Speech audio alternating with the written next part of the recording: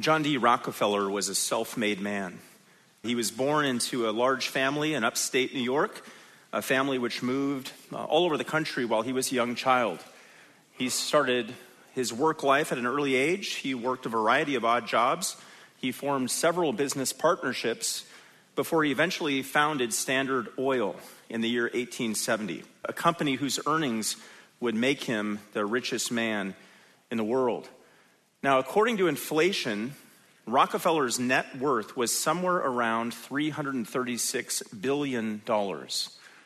By comparison, Elon Musk's current reported net worth is about $190 billion, meaning, according to many estimates, Rockefeller was the richest person who ever lived.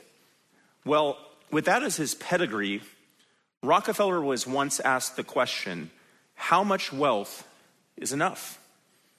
How much wealth is enough for you? Rockefeller's response? Just a little bit more. Quite the confession for the richest man who ever lived.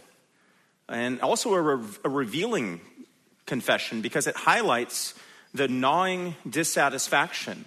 And not only dissatisfaction, but for many, the avarice and the greed which resides deep within the human heart. And how easy it is for us in our naturally sinful, naturally self-focused, naturally prideful hearts to buy into that lie of just a little bit more. I mean, that idea of just a little bit more is at the heart of the so-called American dream, is it not? The idea of building and accumulating and storing so that when you die, you have much more than you were born into, and certainly a lot more than those around you. A nicer wardrobe than your coworkers, the newest car on your block, a bigger boat than your brother's, a longer vacation than last year's, more diamonds, more pearls, just a little bit more. Well, Rockefeller was unapologetic about his embrace of this ideal and his unquenchable desire for just a little bit more. And we do live in a world that celebrates stories like Rockefeller's, stories where someone goes from having nothing to having seemingly everything, what we would call a rags to riches story. We look past the heart issue and that insatiable craving for just a little bit more. And we rush immediately to applaud and to celebrate the results. Look at him. He did get just a little bit more, and not just a little bit more, but a lot more. I wouldn't mind having a little bit more like him. Well, as with everything, we have to filter all that we see around us, all that we see around us in the world, whether it's Rockefeller's riches or our own bank statements, or our reaction to those who have more than us, or our reaction to those who have less than us through the grid of God's word. And what God's word teaches us very plainly is that our earthly possessions are just that, earthly, temporary, transitory, fleeting, passing away, here today, gone tomorrow. But sadly, we can find ourselves often in our appointed years here on earth thinking that what we possess, what we own, what we've saved, what we stored is all that matters. We can find very easily our attitudes being steered in the direction of how well we're doing financially. We can find our moods being changed quickly based on how many dollars are in the bank account at the end of this month versus last month. We can find our actions being driven by that same bottomless desire that Rockefeller expressed for just a little bit more. Well, as we turn back to our study of the book of James, we're going to see this idea of the American dream, this ideal of Rockefeller's for just a little bit more, turned upside down. And in our text for today, James is not championing the idea of going from rags to riches. Rather, he is highlighting the folly and the danger and the potential for sin involved with our unquenchable desire for wealth, our desire for more. And what he's going to do is he's going to set that against the reality of our earthly treasures. Not eternally speaking, going from rags to riches, but rather turning from riches to rags. Turn with me in your Bibles, if you would, to James 5. We're going to be looking at verses 1 through 6 here this morning. James 5, 1 through 6. And God's word reads, "Come now, you rich, weep and howl for your miseries which are coming upon you. Your riches have rotted, and your garments have become moth-eaten. Your gold and your silver have rusted, and their rust will be a witness against you and will consume your flesh like fire. It is in the last days that you have stored up your treasure. Behold, the pay of the laborers who mowed your fields and which has been withheld by you cries out against you, and the outcry of those who did the harvesting has reached the ears of the Lord of Sabaoth. You have lived luxuriously on the earth and led a life of wanton pleasure. You have fattened your hearts in a day of slaughter. You have condemned and put to death the righteous man. He does not resist you. The title for this morning's sermon is From Riches to Rags. And in this sermon, in this passage, we're going to see in verse 1, the caution to the rich. In verses 2 and 3, we'll see the corrosion of riches. And in verses 4 through 6, we'll see last the condemnation of the rich. Let's jump right into it, starting with the caution to the rich in verse 1. James 5:1, he says, "Come now, you rich, weep and howl for your miseries which are coming upon you." Now, James starts this section with these two brief words of summons, come now. He's saying here, now listen up, gather around for what I'm about to say to you. And these are the same words that James used to introduce the last section of James that we were in, which began in James 4:13. In fact, why don't you look up at James 4:13, where he says, "Come now, you who say, today or tomorrow, we will go to such and such a city and spend a year there and engage in business and make a profit." Now we saw there in that section, James 4:13 through 17, that James was addressing a group of rich businessmen in this assembly who were laying out these quite detailed plans about where they were going to go and when they were going to go and how long they were going to go and what they were going to do and what they were going to accomplish. And we saw there that what James was calling out was the sin of practical atheism. Planning and plotting and scheming how your life is going to go as though God is not there. But now as we get down to James 5:1, James uses that same formulation, come now, as he addresses a different group. And look at the next few words where we see James turning his attention to this group. He says, "Come now, you rich." The rich in this assembly, who otherwise would have been, like John Rockefeller, the object of envy to many, is actually the object of James's scorn and condemnation here. Now, immediately two questions come to mind when we see these words, "Come now, you rich, weep and howl for your miseries which are coming upon you." Two questions come to mind. Question number one is this: to whom was James writing here? I mean, obviously he's writing to people he calls rich, but are these Christians? Or instead, is this some sort of detour in his letter where he is now suddenly turning his attention away from the Christians he's been addressing all along and now addressing non-believers? Question number two is, are the riches of the rich here inherently problematic or sinful? Is it wrong to be rich? Is it okay to have wealth in this world as a follower of the Lord Jesus Christ? Let's take these one at a time, starting with the question, to whom is James writing here? Again, it's obvious he's writing to a group of individuals who are rich. Come now, you rich. He is a group of people who are rich in his crosshairs as he turns to this part of the letter. But who are these rich? And what conclusions can we draw about them? And are they believers? Now, a lot of ink has been spilled on this very topic. And some will say that James cannot be addressing Christians here, because he's addressing these people not as brothers or my brethren as he's done so elsewhere. The thought is, if James intended to address Christians here, he would have called them Christians or brothers or my brethren, used a label to match his intention. Well, the fundamental weakness with that argument, though, is that James does not always use brotherly language to address Christians in James. Quite the contrary. In fact, we've already seen a few examples of James using very direct, very pointed, in fact, very inflammatory language to address Christian brothers and sisters.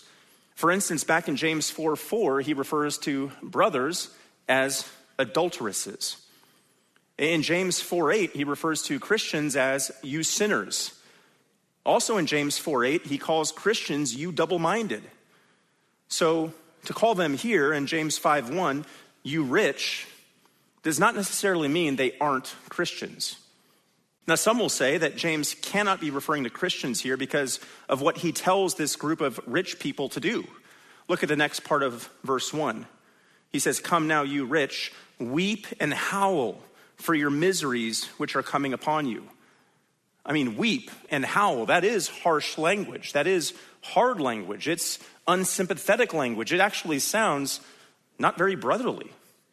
Well, the recipients of James's letter, with their Jewish background, would have recognized that James here, as he does throughout this letter, is drawing from his Jewish background.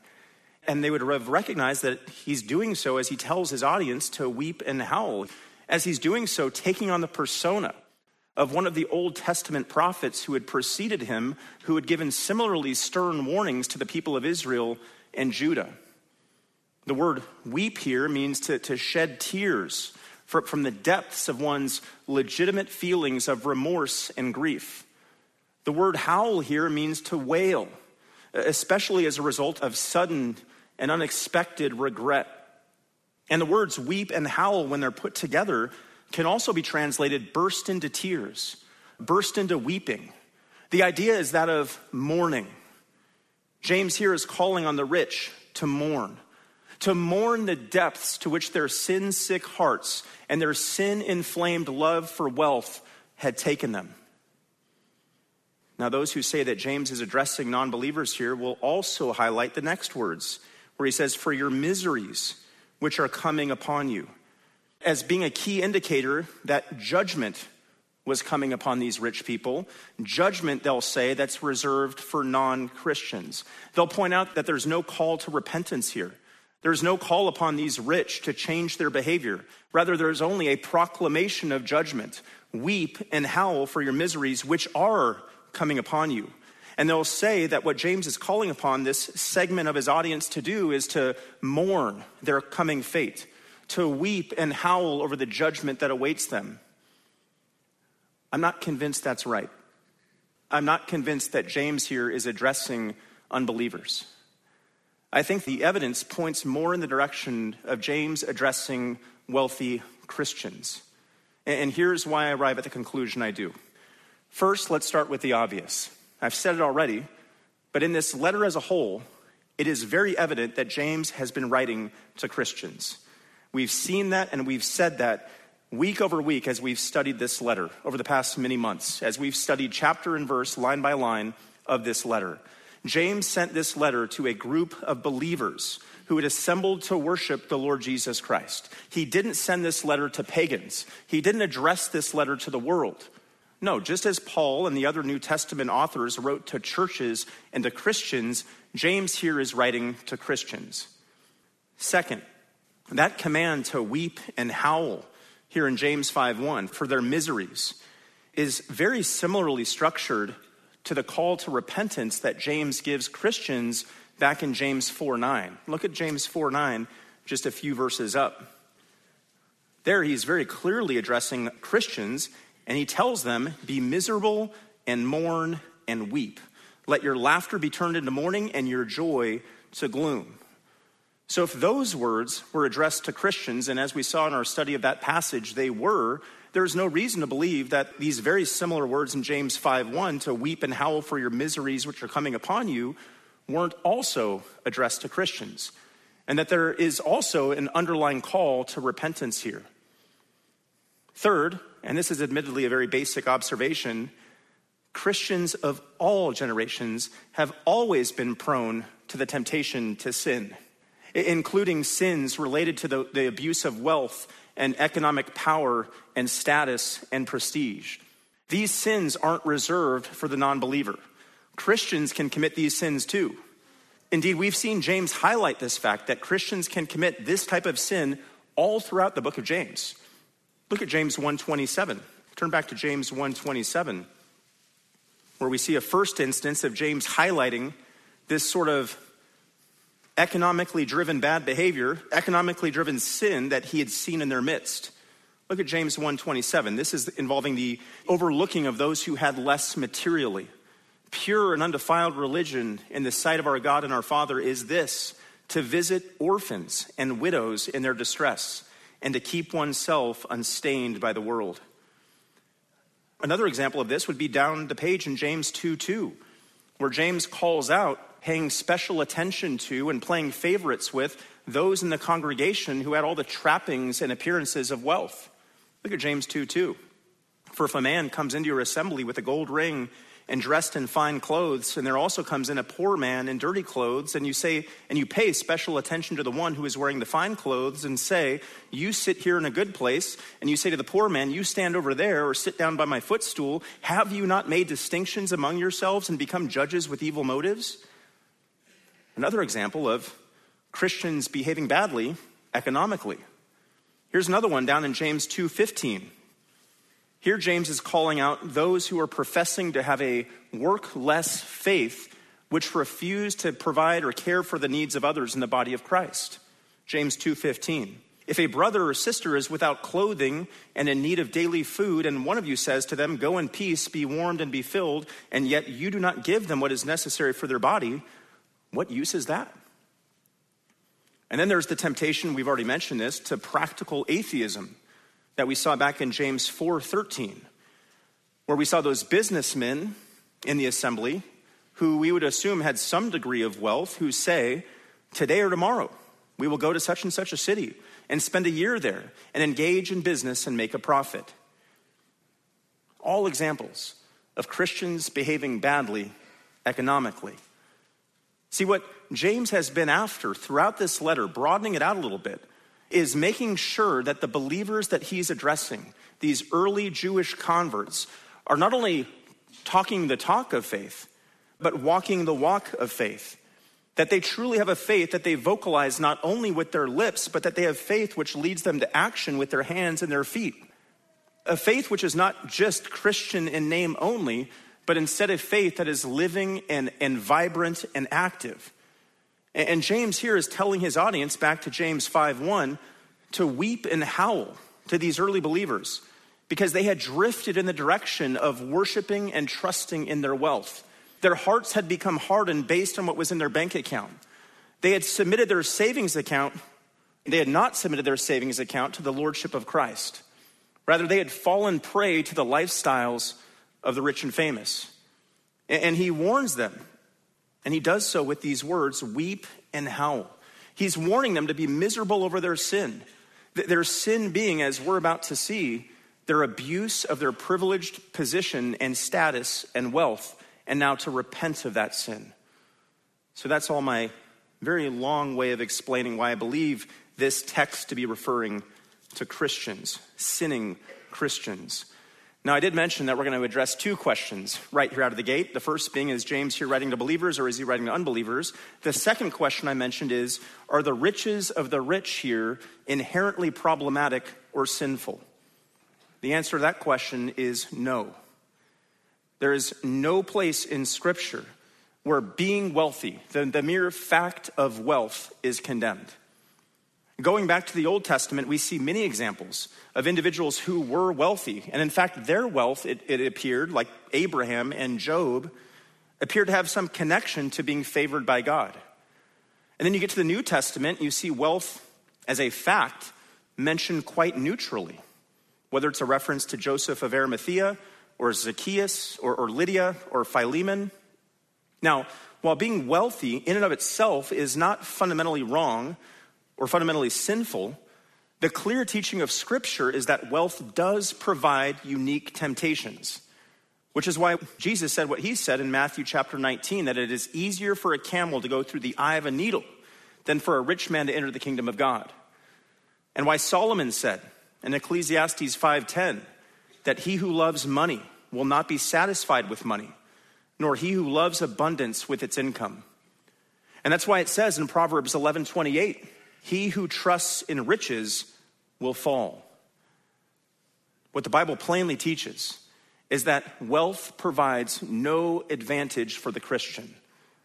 What all it provides is a potential stumbling block for the Christian, a spiritual handicap for the Christian. Consider the words of Jesus in the Sermon on the Mount in Matthew 6:24.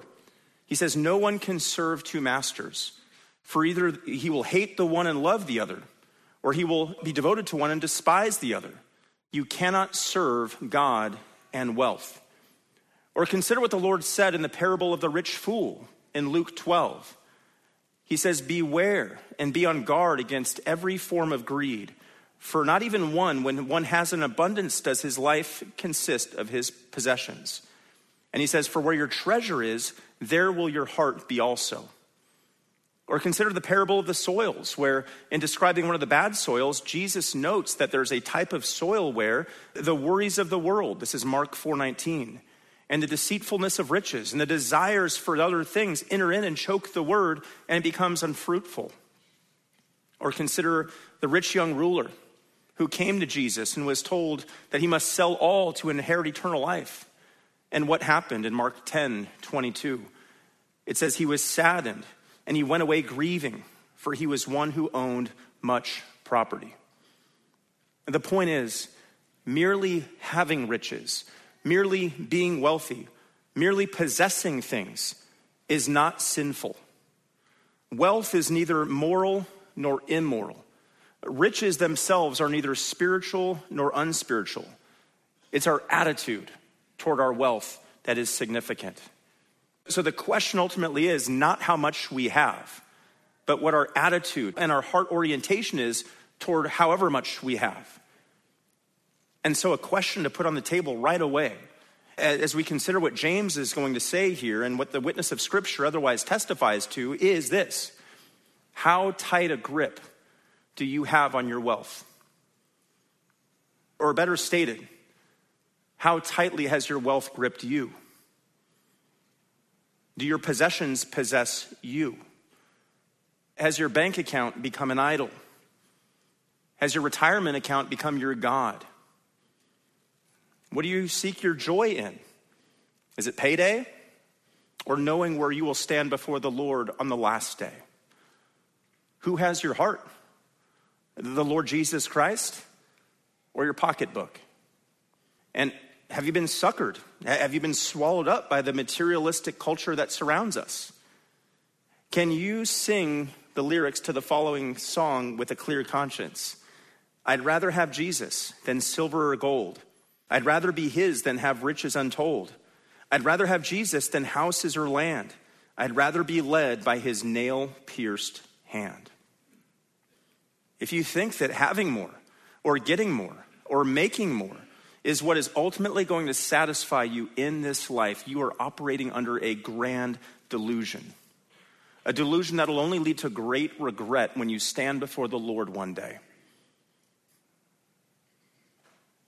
So James is not opposed to the rich in this assembly simply because they are rich. He's not denouncing riches indiscriminately. He's not saying that the possession of wealth and riches is inherently wrong or sinful, but at the same time he knew, because he had seen, that the accumulation of wealth can often be associated with evil practices, which he addresses in the next few verses. And that brings us to our next point. In verse 1, we saw the caution to the rich. In verses 2 and 3, we now see the corrosion of riches. Let's look at verses 2 and 3. He says, your riches have rotted, and your garments have become moth-eaten.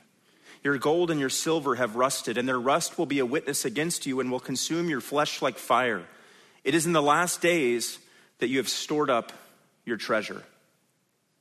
James has told the rich in this assembly to weep and howl, not because they had riches, but again, because their riches had them.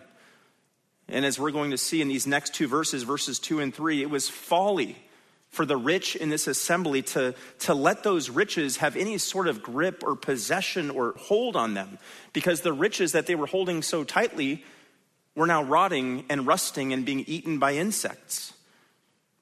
And James does, these three examples to illustrate his point, and all three tie to a recognized form of wealth in James's day. One was harvested grain, one was clothing, and the other was gold and silver. Let's start with harvested grain. When James here in verse 2 says, your riches have rotted, he has something like wheat or barley in mind. And the use of that verb, rotted, gives it away. He's referring to some sort of product from the field that's not used, it's not consumed in a timely fashion, and so it rots. The rich, who James is addressing here, were storing up grain in abundance. which again was an indication of their wealth. Now, is there anything wrong with laboring diligently and in doing so storing up and saving some of what you've earned? Of course not. You could look at the way of the ant in Proverbs 6. You could think of Proverbs 10, 4 and 5, which says, "Poor is he who works with a negligent hand, but the hand of the diligent makes rich. He who gathers in summer is a son who acts wisely, but he who sleeps in harvest is a son who acts shamefully." See, the problem with the wealthy people of James's day was not that they were working diligently, and not that they were saving responsibly, and not that they were storing to protect against a possible future famine. The problem, rather, was that they had put aside more than they could ever eat. And as a result, their riches, their agricultural riches, their grain, their wheat, their barley had rotted. Literally, it had been spoiled. It had gone bad. And the underlying implication here is that these agri-elite, wealthy members of this assembly had refused to give away any of what their land had produced. So instead of sharing any of it with those in need, they lost it to decay. They were greedy. They were materialistic. Their hearts had become hardened and closed so that now their riches had rotted. Next, James calls out their clothing. He says, "And your garments have become moth-eaten." And that word garments there refers to loose, long outer robes, which often would have been richly embroidered and decorated and were a very clear sign of wealth in James's day. Again, you remember James 2, that picture at the beginning of James 2 of that rich man entering into the assembly. And you recall what stood out about that rich man as he entered into the assembly, as compared to the poor man in that same assembly. The rich man had a gold ring. We saw when we studied that, multiple gold rings, and he came dressed in fine clothes, as opposed to the poor man, who James 2:2 says had dirty clothes. See, the rich in James's day wore their bank accounts all over them. It was all on the outside. Their wealth was very noticeable. It was out in the open. But James here says your garments have become moth-eaten. And well, the only clothing that can become moth-eaten was clothing that had been packed away and unused for some period of time. Clothing that hadn't seen the light of day for many, many months. And in James's day, which would have been a subsistence culture, meaning people were living from hand to mouth, simply to have one change of clothing would have meant you were especially blessed. What that means is that the only people who would run the risk of their clothing becoming moth-eaten were the uber rich, the very wealthy. Only the very wealthy could so regularly add garment upon garment to their collection that they were unable to wear all that they had acquired, so that eventually moths got to their clothing. It wasn't a walk-in closet.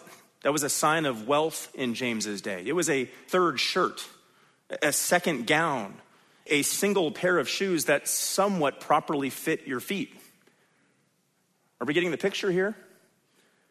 James is describing here people who are so consumed with wealth and the acquisition of wealth that they were hoarding their grain, unwilling to share it, only to see it rot. They were expanding their wardrobes, unable to wear any of it or all of it, so that it becomes moth-eaten. They couldn't eat it all, they couldn't wear it all, but they wanted more of it all. Just a little bit more. Now, as James continues on in calling out the corrosion of riches, he goes after another source of wealth. In verse 3, gold and silver. He says, your gold and your silver have rusted.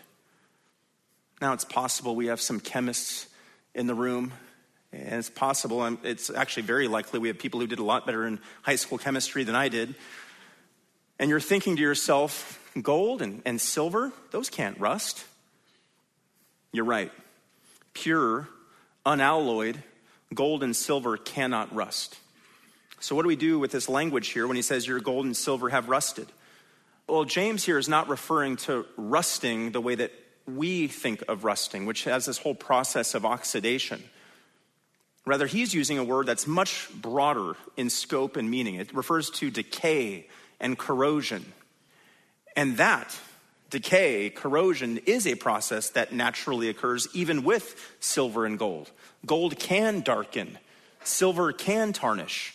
Indeed, everything on this earth, including gold and silver, is in the process of decay, which is why Peter says of gold in 1 Peter 1:7 that it is perishable, even though tested by fire.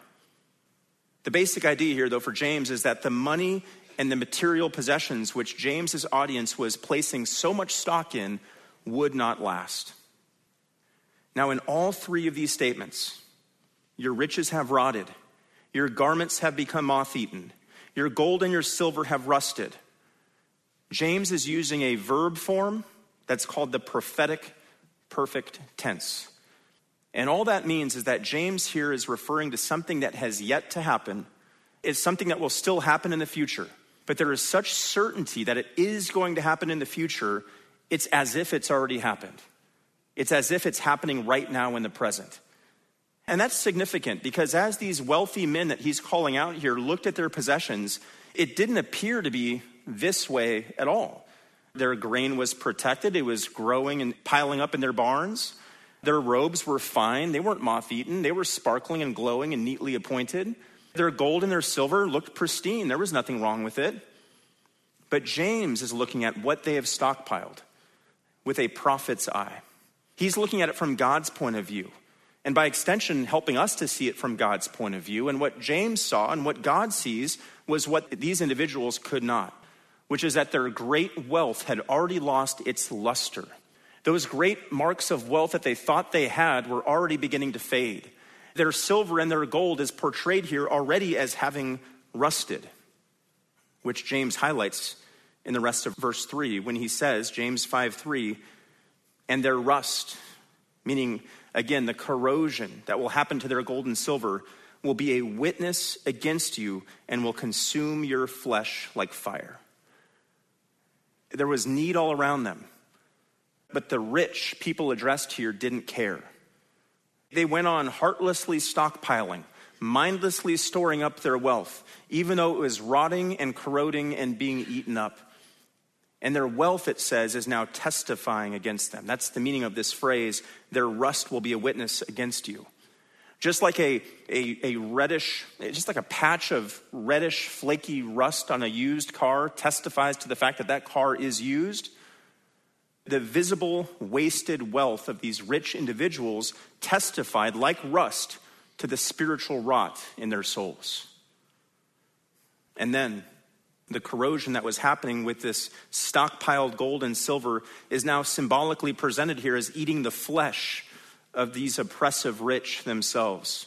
Look at the next part of verse 3 where he says, their rust will be a witness against you, and then catch this, and will consume your flesh like fire.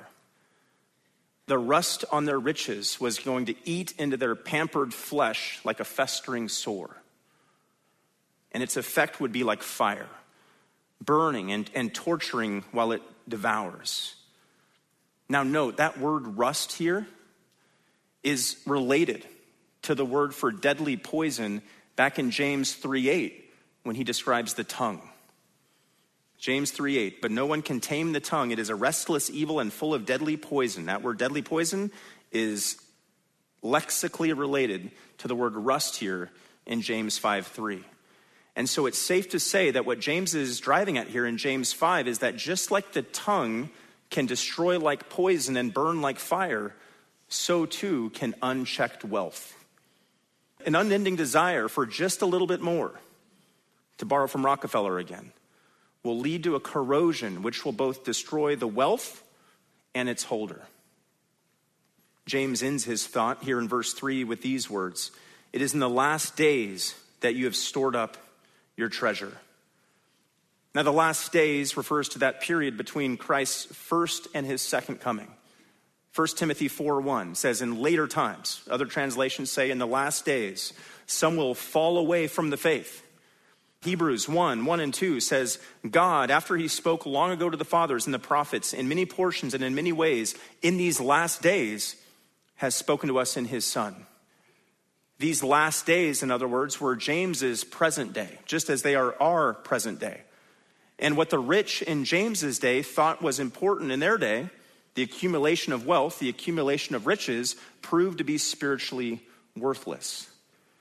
And so James here is rebuking the recipients of this letter for storing up treasures only for the present, living only for the now, not watching God's clock, living as though Christ isn't going to come get them.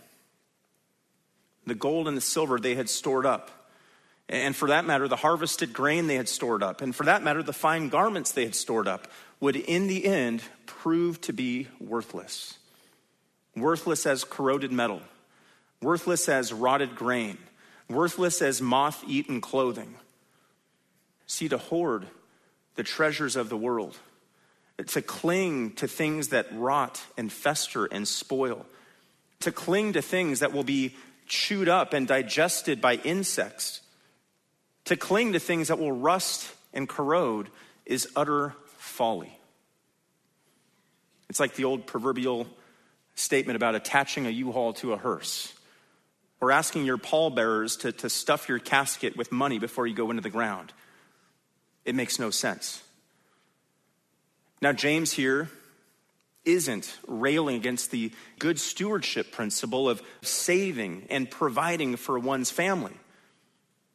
No, that's wise. That's biblical. But while God in his word does not discourage saving and prudential provision for one's needs, he does disapprove, as we've just seen, holding too tightly to things that are going to eventually perish, accumulating and protecting that which will never be used, having a white-knuckle grip on items you can't take with you. I know we have TV shows now which sensationalize and of course, because they can't help themselves, psychologize the whole principle of hoarding. Well, that idea of hoarding, the idea of hoarding that James is describing here is ultimately senseless, materialistic folly. It reflects a heart of worldly materialism. It reflects a foolish obsession with that which is transitory and fleeting. And it ultimately reflects a faithless failure to trust in God to provide for your needs. Remember that just as James's audience was living in the last days, we too are living in the last days. And we have to remember that we will someday give an account to Christ at his bema seat, at the judgment seat, for the way that we used our possessions to further the cause of Christ and his gospel. So what does that look like for you? Where is your treasure? Are you laying it up here on earth so that you can live in comfort and extend this out as long as you can to 75, maybe 85, maybe 95? Or instead are you focusing on amassing treasure in heaven while being grateful for however God has blessed you in this life? Are you trusting in riches or are you trusting in the Lord? Or is that answer conditional based on how much money is in the account this month? Beware of building bigger barns for the sake of building bigger barns. Beware of growing those accounts and storing and piling up those accounts simply for the sake of seeing it all grow.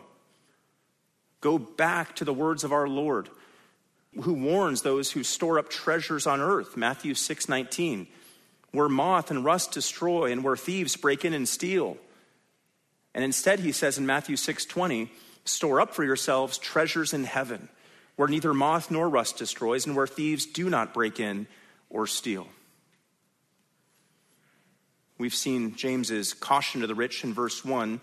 We've seen the corrosion of riches in verses 2 and 3. Next, in verses 4 through 6, we're going to see James single out several questionable and in certain ways sinful practices which the rich in this assembly were engaged in, all of which highlighted the depths to which their sinful love of money had taken them. This will be the condemnation of the rich. Look at verses 4 through 6. He says, behold, the pay of the laborers who mowed your fields and which has been withheld by you cries out against you. And the outcry of those who did the harvesting has reached the ears of the Lord of Sabaoth. You have lived luxuriously on the earth and led a life of wanton pleasure. You have fattened your hearts in a day of slaughter. You have condemned and put to death the righteous man. He does not resist you. Again, note, it is not wealth itself which is being condemned here, but instead the greedy attitude toward it. And as we're about to see, the dubious methods by which this wealth was obtained. And as we're about to see in these next few verses, James is going to give a fourfold condemnation of the rich in this assembly and how they came into possession of the riches they held, which were now corroding. First, we're going to see him call out their wage withholding. Second, we're going to see him call out their soft living. Third, we're going to see him call out their pleasure seeking. And fourth, and bear with me on this, we're going to see him call out their judicial murdering. Their wage withholding, their soft living, their pleasure seeking, their judicial murdering. Let's take them one by one, starting with their wage withholding. Verse 4, behold, the pay of the laborers who mowed your fields and which has been withheld by you cries out against you. Here we have this description of clear employee-employer exploitation. The word laborers here is a reference to agricultural employees. These would have been low-paid, hard-working, sweat-of-the-brow field hands. These were day laborers who harvested these large estates of the wealthy. And it was hard work, laborious work. And when you see these words here, mowed your fields, I don't want you to think of a John Deere riding mower. I don't want you to think of the Toro self-propelled mower. I don't even want you to think of the manual mower. Do those still exist? We still have those? No, this right here is referring to the wheat and the barley harvests in James's day being cut and shocked by hand. These would have been hardworking men doing incredibly labor-intensive work and for very little pay. These would have been men, by the way, who were totally dependent on what they earned each day to satisfy and take care of their most basic needs. They needed these earnings to stay above basic subsistence levels. They needed these earnings to receive their daily bread. They didn't have a savings account or an IRA to lean on. And the tense of that verb, mowed, tells us that the mowing work has been completed, that the laborer's work is done. So their pay, their wages, whatever they had agreed upon with the landowner, the wealthy employer, had come due. Their wages had been justly and rightly earned, and so it's now time to pay up. It calls to mind Jesus' parable of the vineyard, in the vineyard workers in Matthew chapter 20. And you'll recall that parable involves workers being hired at different points of time in the day and each receiving the same unit of pay, a denarius. And there's a whole principle there that Jesus was teaching as he paid each laborer equally. But for our purposes today in James, I want us to note this contrast, that in the parable of the laborers in the vineyard, no matter what time they started, those workers were actually paid. Not so here in James. The rich who James is addressing here had the means to pay the workers, but their pay wasn't coming. They simply refused to pay what was owed.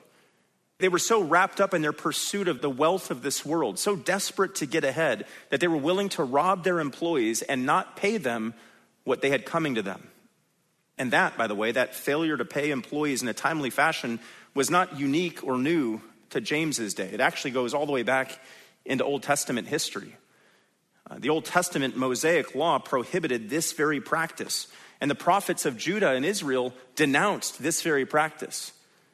Leviticus 19:13 says, "You shall not oppress your neighbor, nor rob him. The wages of a hired man are not to remain with you all night until morning." Deuteronomy 24:14 and 15 says, "You shall not oppress a hired servant who is poor and needy, whether he is one of your countrymen or one of your aliens who is in your land, in your towns. You shall give him his wages on his day before the sun sets, for he is poor and sets his heart on it, so that he will not cry against you to the Lord, and it becomes sin in you." Or Jeremiah 22:13 says, "Woe to him who builds his house without righteousness and his upper rooms without justice, who uses his neighbor's services without pay and does not give him his wages." The principle comes out even in the Proverbs. Proverbs 3:27 and 28 says, "Do not withhold good from those to whom it is due, when it is in your power to do it. Do not say to your neighbor, 'Go and come back, and tomorrow I will give it,' when you have it with you." With all these commands and all these principles from the Old Testament in the back of their minds, the point is, the rich members of James's audience here knew better. They knew better than to withhold wages that had rightly been earned by their laborers. They knew better than to defraud these hardworking laborers who were needful of these earnings.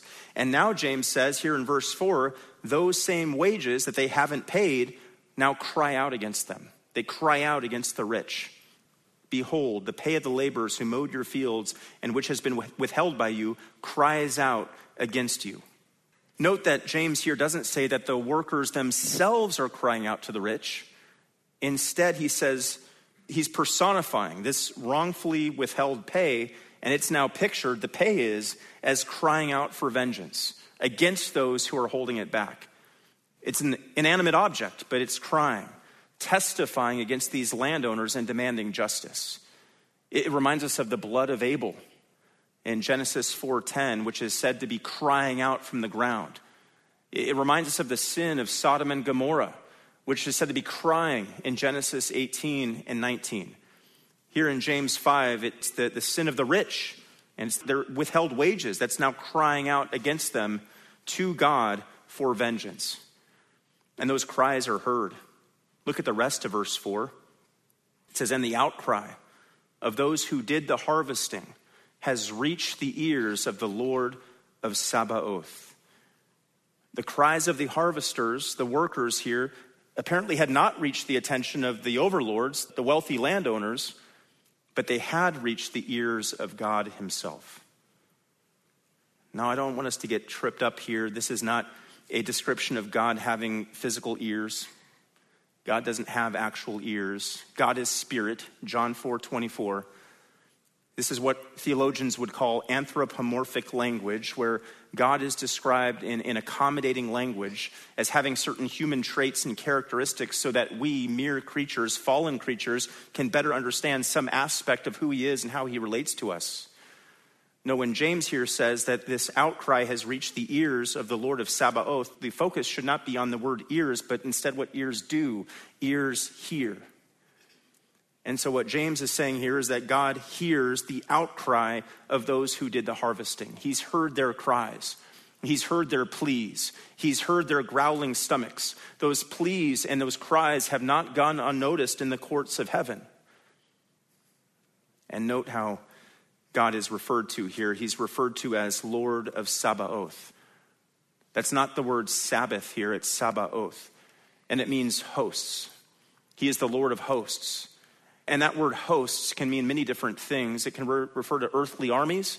It can refer to God's angels. It can refer to all the stars. To say that he is Lord of Sabaoth then is to say that he is the Lord of the armies of the earth, Lord of the angelic armies, and Lord of all the starry host. Boiling it down even further, that's to say that God is God Almighty. He's the almighty creator and ruler of the world. He is majestic and he's transcendent. And bringing it back to James here, that almighty, that all majestic, that all transcendent God hears the cries of these workers who were being oppressed by their rich overlords, refusing to pay them what was owed. The Lord of Sabaoth heard these cries of injustice that were coming from these laborers and their earned wages. He knows what's happening. The pain of the people here has reached his ears. Well, James keeps on going. He's rebuked this practice of wage withholding in verse 4. Next, he's going to call out the practice of soft living in verse 5. He says, you have lived luxuriously on the earth. Two things to note here about that. First is that the verb there, luxuriously, literally means to lead a soft life. To live a life of soft extravagance, heaping luxuries upon luxuries. It's the picture given by Jesus of the rich man in Luke 16 who was dressed in purple and fine linen, joyously living in splendor every day, it says. This is the person that doesn't really have anywhere to go. They don't really have any place to go. It's not just 5 o'clock somewhere, it's 5 o'clock everywhere. This is the person that just sort of floats around, idle and lazy, living a delicate and soft and pampered life. Living a charmed life, indulging in whatever delights strike their fancy, just because they can. The second thing to note here is that the text says that these rich live luxuriously on the earth. In other words, their motivations, their aspirations, their delights are being emphasized here as being limited to the earth, limited to the things of this world, thinking nothing or thinking irregularly about the God of heaven and their relationship to him, but instead anchoring their riches and their pleasures to this age here on the earth. So he calls out wage withholding. He calls out soft living. Next, he calls out pleasure seeking. Look at the rest of verse 5. They have led a life of wanton pleasure. To be wanton is to live a life of over-the-top indulgence. You know, these aren't people who are being called out because they occasionally have the second piece of chocolate cake or occasionally allow others to celebrate their birthday. No, the rich that James is going after here were not only living this luxuriant life, not only living this soft and pampered life, but living a life that's completely given over to a lifestyle of self-indulgent pleasure, satisfying their every whim, living lives of revelry and dissipation, living for the pleasures of this life rather than putting Christ first in everything. These are the people, as we went back to James, we studied in James 4:4, who are truly friends with the world. And they are robbing their workers to accumulate their wealth. These rich people are in this assembly. They're gratifying their own love of comfort and satisfying their own lusts and functioning essentially like the people of Jude who are described as unthinking and unreasoning animals. And that's why James says what he says at the end of verse 5. You have fattened your hearts in a day of slaughter. And that illustration would have been vivid and clear to these Jewish believers who had seen many fattened sheep and many fattened oxen meet their fate in sacrifice. So like fattened cattle ready to be slaughtered, the rich who James is condemning here had indulged themselves to the limit. They'd been living for their pleasures, fat and unconcerned with others. No sense of self-denial or self-restraint or self-control. They were sparing no expense to gratify their every desire or whim. They were living for now as though life on this earth is all that there is. They were self-absorbed and hedonistic, caring only about what was under their nose or what was in front of their face, not who ruled them from above and the eternal future that awaited them. They were like ignorant cattle that are encouraged to eat well just before being led to the slaughter. And these rich of James's day were living in this blissful ignorance of the wickedness that they were now engaged in. So he's called out wage withholding. He's called out soft living. He's called out pleasure seeking. Last, in verse 6, he calls out judicial murdering. He says, you have condemned and put to death the righteous man. He does not resist you. Now, when James here speaks of people being put to death, he's not referring to the physical murder of another human being in the congregation. He's not referring to a church where not only quarrels and bitter envy had broken out, but murders had broken out. No, as we saw back in James 4:2, where we see another statement like this, where it says, you lust and do not have, so you commit murder. James has a concept of figurative murder in mind. And here in James 5:6, he has a specific type of figurative murder in mind, judicial murder. Now, that first verb here in verse 6 sort of gives it away. He says, you have condemned and put to death. That word condemned comes from a verb that means to sentence. James very clearly here is using legal terminology. The idea here is that the rich were using the courts to commit murder, judicial murder. They were murdering the poor by depriving them of their living. And here's how this would go down, practically speaking. It could look different in different contexts, but this is how it could go down. A worker, a laborer, would labor all day, perhaps for several days, mowing the owner's large estate, the large field. But then, as we saw back in verse 4, the owner refuses to pay the worker his wages. So the worker garners up the courage to take the landowner to court to recover his wages. But the courts, and this is historically documented, at this time were largely corrupt and rigged. So the owner possibly has bought the judge, resulting in the worker losing his case in court. But this rich landowner isn't done, so he countersues now. He countersues the worker who had the audacity to sue him, probably for some sort of reputational injury or something like that. And in fact, we saw a reference to this back in James 2:6, where it says, is it not the rich who oppress you and personally drag you into court? He would not only take the worker to court, though, this rich landowner would win. So now not only does the worker not receive his back pay, he's now on the hook to pay the landowner. Well, the only reason he sued the landowner in the first place is he is wiped out financially. He's destitute. He has nothing to pay the landowner who has now won this suit against him. So now he's likely, the worker is, headed to some form of debtor's prison because he doesn't have any ability to pay the debt that he owes. So once again, the rich person here has gotten his way.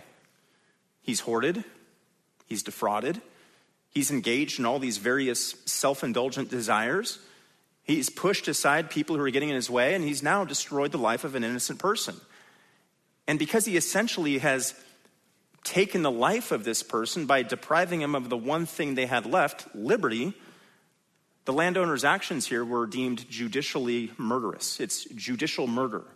He condemned and put to death the righteous man. The righteous man, of course, here being the worker, the innocent actor in this whole transaction. And then last of these righteous individuals, the workers in this context, it says, they do not resist you. He does not resist you. They refuse to fight back. In this context, they choose to be ruined. They choose to leave vindication up to God. They apparently are taking the teaching of Jesus in Matthew 5:39, do not resist an evil person, turn the other cheek, literally. And that actually sets up very well and fits very well where we're going to go next time in James 5:7. Look at the next verse for next time, where James says, therefore, be patient, brethren, until the coming of the Lord. The scales of justice will be leveled out then. Wrongs will be righted then. You'll get your reward, and then some, then. Well, throughout our time together this morning, confession time, I've been holding one key passage, one cross-reference behind my back. If James, here in the section that we've worked through, is presenting the negative view of how we are not to view wealth and riches, the passage I'm about to take you to provides more of the positive angle. Turn with me, if you would, to 1 Timothy chapter 6. We'll end our time here today. 1 Timothy 6, and we'll pick it up in verse 7. 1 Timothy 6:7 says, for we have brought nothing into the world, so we cannot take anything out of it either. If we have food and covering, with these we shall be content. But those who want to get rich fall into temptation and a snare and many foolish and harmful desires, which plunge men into ruin and destruction. For the love of money is a root of all sorts of evil, and some, by longing for it, have wandered away from the faith and pierced themselves with many griefs. But flee from these things, you man of God, and pursue righteousness, godliness, faith, love, perseverance, and gentleness. Fight the good fight of faith. Take hold of the eternal life to which you were called, and you made the good confession in the presence of many witnesses. I charge you, in the presence of God, who gives life to all things, and of Christ Jesus, who testified the good confession before Pontius Pilate, that you keep the commandment without stain or reproach until the appearing of our Lord Jesus Christ, which he will bring about at the proper time, he who is the blessed and only sovereign, the King of kings and Lord of lords, who alone possesses immortality and dwells in unapproachable light, whom no man has seen or can see. To him be honor and eternal dominion. Amen. And we might say amen at that point, but look at what he says in verses 17 through 19. Instruct those who are rich in this present world not to be conceited or to fix their hope on the uncertainty of riches, but on God, who richly supplies us with all things to enjoy. Instruct them to do good, to be rich in good works, to be generous and ready to share, storing up for themselves the treasure of a good foundation for the future, so that they may take hold of that which is life indeed. Amen. Father, thank you so much for the time and the word this morning. Thank you for the clarity of your word. Thank you for the conviction that your word brings. Thank you for the eternal truths that your word contains. God, I do pray for everybody in this room that we would really be doing some heart examination today. Of course, we can use riches and wealth as sort of the entry point into that heart examination, but I do pray that we would all acknowledge, confess those areas of our heart and our lives where something other than you, Lord, now reigns supreme in our hearts. I pray that that conviction that would bring, that exercise would bring, would lead to confession of our sin to you, repentance of that sin, and now a walking in a worthy manner where Christ is enthroned rightly as first in our hearts. God, I do pray if there's anyone here this morning who this is all meaningless to them or doesn't make sense to them because they have not been made new in Christ. They have not given their life to Christ. They remain outside the family of God. They remain unsaved and condemned in their sin, that they would see this sermon and this text not as a way to get right with God by selling all they have or ditching wealth or seeking to earn less rather than more, but that what they need to do is trust in the finished work of Jesus on the cross as the only means and the only way by which they may be saved. We again thank you for this time. Thank you for this dear church. Thank you for its commitment to truth. I pray you would be greatly glorified and honored in our lives today. In Jesus' name, amen.